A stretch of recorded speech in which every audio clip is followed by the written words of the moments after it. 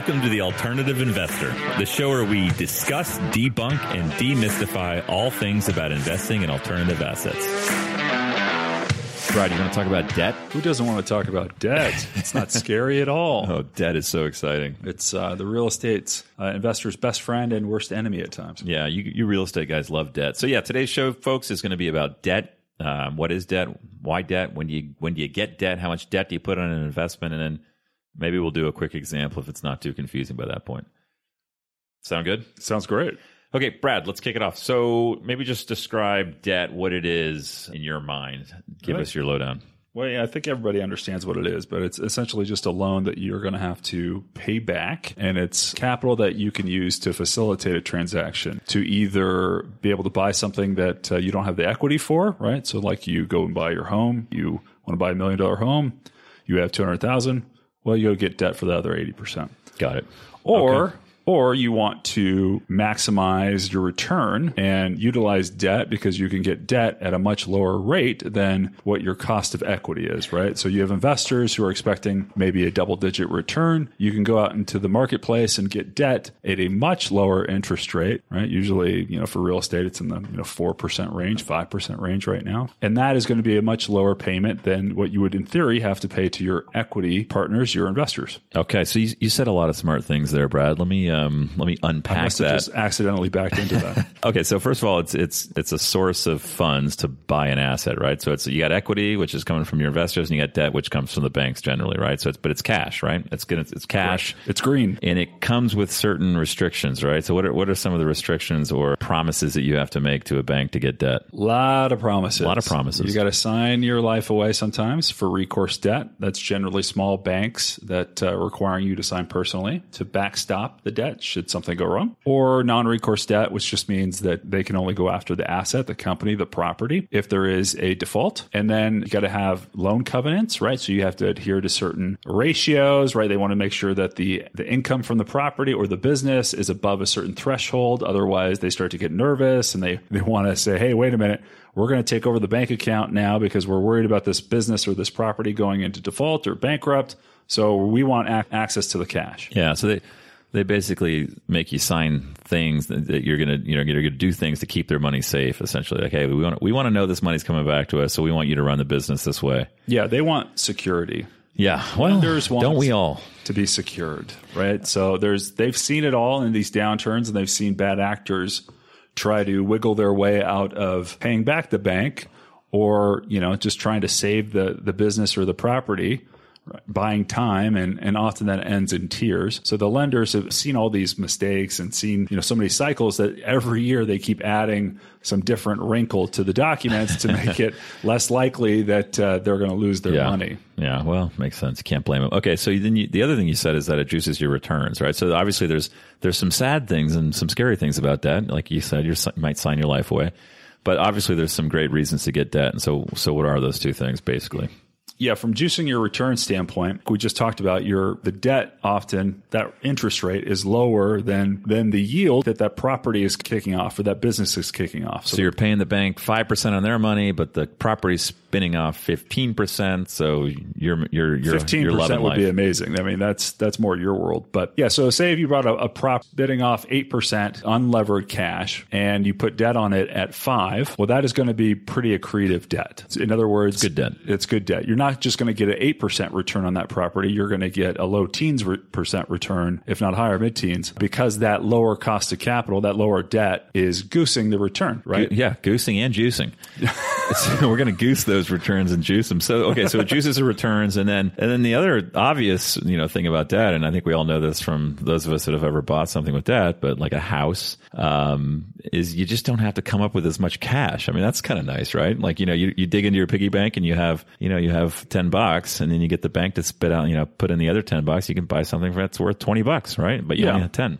And it's for saving for a lot of people, right? They are paying down the mortgage or the debt gradually over time, and that is going against the principle of the loan. You can think of that as long as the equity in the home is staying stable. That's like investing into a savings account almost. Yeah.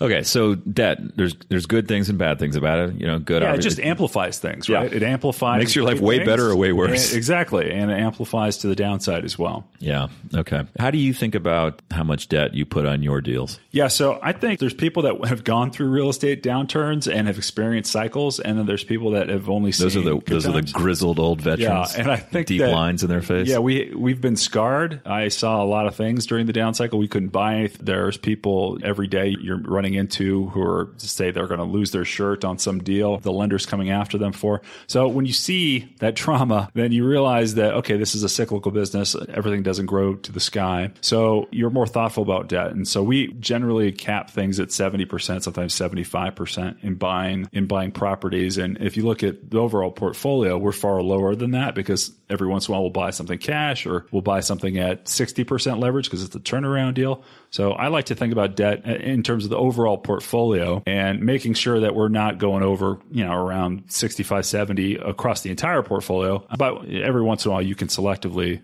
go a little bit higher. And is that 65, 70%? I mean, is that slightly arbitrary in the sense that you're like, look, I don't think this thing's going to dip by more than 20, 25%. So we're going to be able to cover our debt. I mean, how do you kind of get to that number? Yeah, so I think about it in terms of debt service coverage ratio, and that just means the amount of money that the property is kicking off relative to the debt payment. Uh-huh. So if you say the property is kicking off $2 million and the debt service is $1 million, that's a debt service coverage ratio of 2. And lenders just want to be comfortable usually about 1.2. So if you have that much room for error, then you can survive a lot of downturns. Yeah. And you're going to be able to service your debt. So you could put 80% leverage on a deal. Yeah, you could. I was going to say you could get more. You can put higher debt if you felt really good about how much the banks would give you that. They would give you up to 80% loan to value. They will.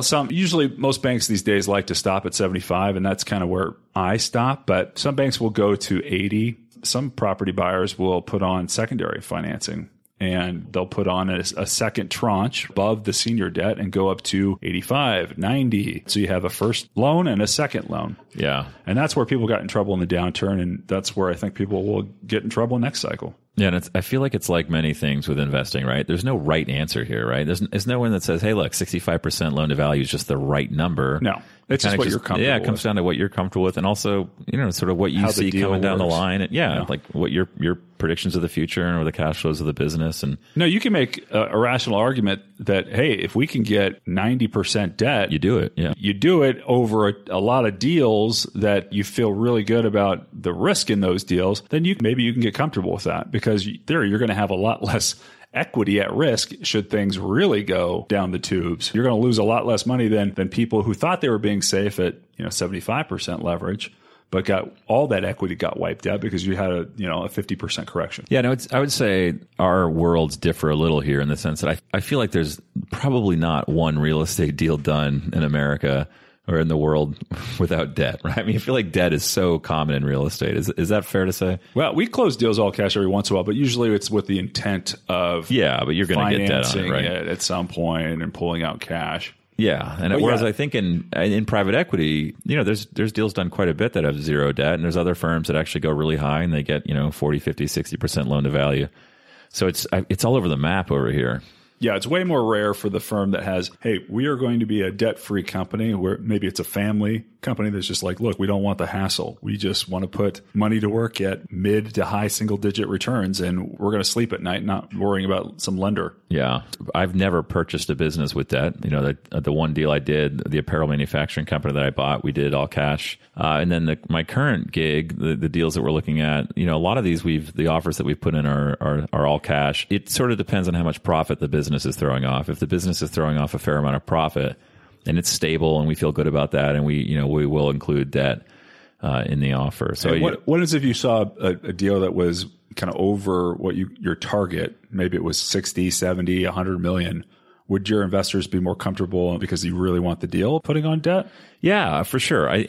Especially if the business is throwing off cash that can support the debt. I think that's what they would care most about is how much profit or EBITDA is this business throwing off, and how does that compare to the interest payments that you're going to have to make on the debt? So not unlike the way you think about it. But it juices the returns and it reduces the amount of equity you come up with. So it's always nice. What do you think about doing a quick example here, Brad, for our listeners to kind of show them how debt can change the return on a deal? That sounds amazing. All right, so everyone, bear with us. This could be a mess. But so, Brad, let's take a business. Let's call it maybe it's an asphalt paving business. Oh, sexy business. Oh, those are fun. And that's doing $10 million a year in revenue. And let's say that it's a 10% net margin business, so it's spitting off $1 million in profit, right? So $10 million in revenue, $1 million in profit. And let's say that you were going to buy this company for 5 times profit, so $5 million. Oh, that sounds wonderful. Oh, God, I wish those deals existed nowadays. Okay, so here, the way it would work is that, and oh, by the way, let's say, you're going to get, let's start off with 2, we call them turns in the private equity world. I think, what do you guys call them? I don't know. We don't call it, we call it LTV, loan to value. You guys talk about loan to value. We say turns, but so turn is just a multiple on the EBIT and the profit. So 2 turns on this would be $2 million because it's doing $1 million in profit, and 2 times $1 million is $2 million. Okay, so let's say we get $2 million in debt. And let's say that debt, it's a 5-year term, so you got to pay it off in 5 years, but you can pay interest only for the first 5 years. And so let's say it's a 5% interest, right? So you're going to pay 5% on $2 million, so you're going to pay $100,000 a year on that debt payment, and then you got to pay it off in year 5. And fortunately for this example, we've actually sold the business in year 5, so this is going to work out. Wow, that worked out really well, really nicely. In that scenario, where you buy that business for $5 million, you get $2 million of debt, it's at a 5% interest rate. You're going to make a 30% annual return if you get 2 turns of debt. Cha-ching. Pretty good. I'd take that deal any day. Yeah. Can we just do a bunch of those?